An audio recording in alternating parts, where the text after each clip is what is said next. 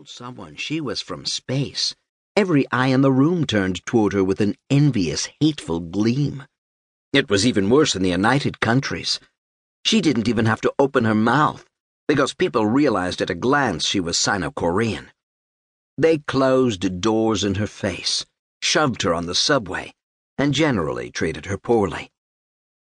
Earth. She didn't plan on ever returning.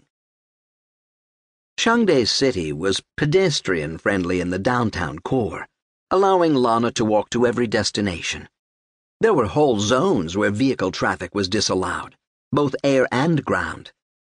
The pedestrian nature of the city explained why, despite the vast real estate available, most of the buildings were closely packed. A typical street was only about 5 meters wide. Because the layout favored foot traffic, the shops and restaurants repeated with predictable regularity. On one block alone, Lana could find a grocer with 18.9-liter jugs of bottled water stacked outside for purchase, a fashion store with typically wacky outfits decorating the mannequins. Popular at the moment were bright orange jackets with lightning-shaped protrusions from the shoulders and jeans covered in colorful dragon scrollwork.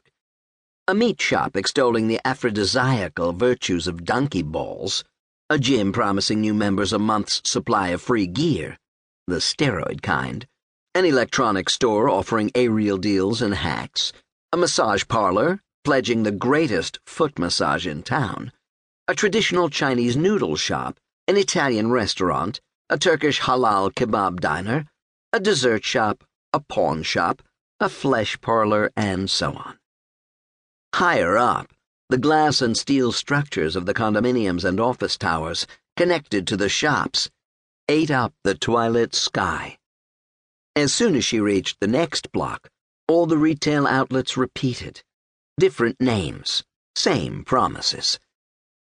Lana stopped at Fat's Place, an eating and drinking establishment, and ordered Wednesday's spicy fingers.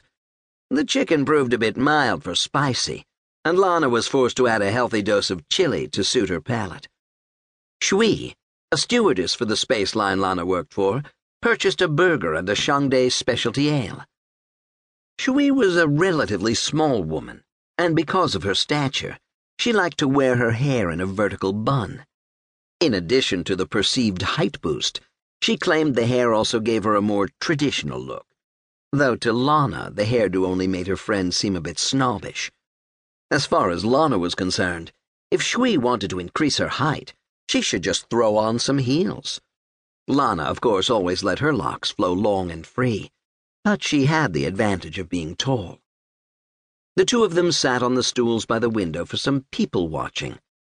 Human beings shared the walkways with errand robots.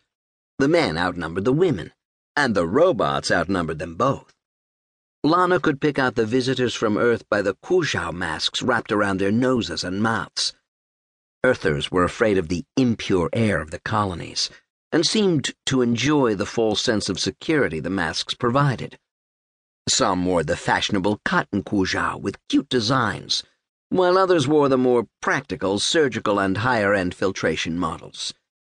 It was a little surprising how many locals were out and about today, because most of the time they preferred to stay home, either enjoying the latest interactive games provided by their aerials or implants, or just relaxing and enjoying life. The government gave them room and board, and the robots performed the hard work, keeping the economy chugging along. Work was optional. But not for Lana. She was never the type to sit back and let the paramount leader feed her. She wanted to contribute to society, make a difference in her own small way. Lana had always looked to the stars, and knew since she was a child that she would become a pilot. Sometimes during takeoffs and landings she felt like an eagle, soaring free. She often disengaged the autopilot while landing, something her supervisors frowned upon, specifically because she wanted to evoke that feeling of sheer freedom.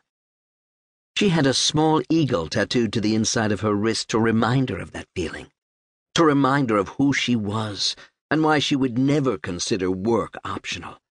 To her, work was freedom.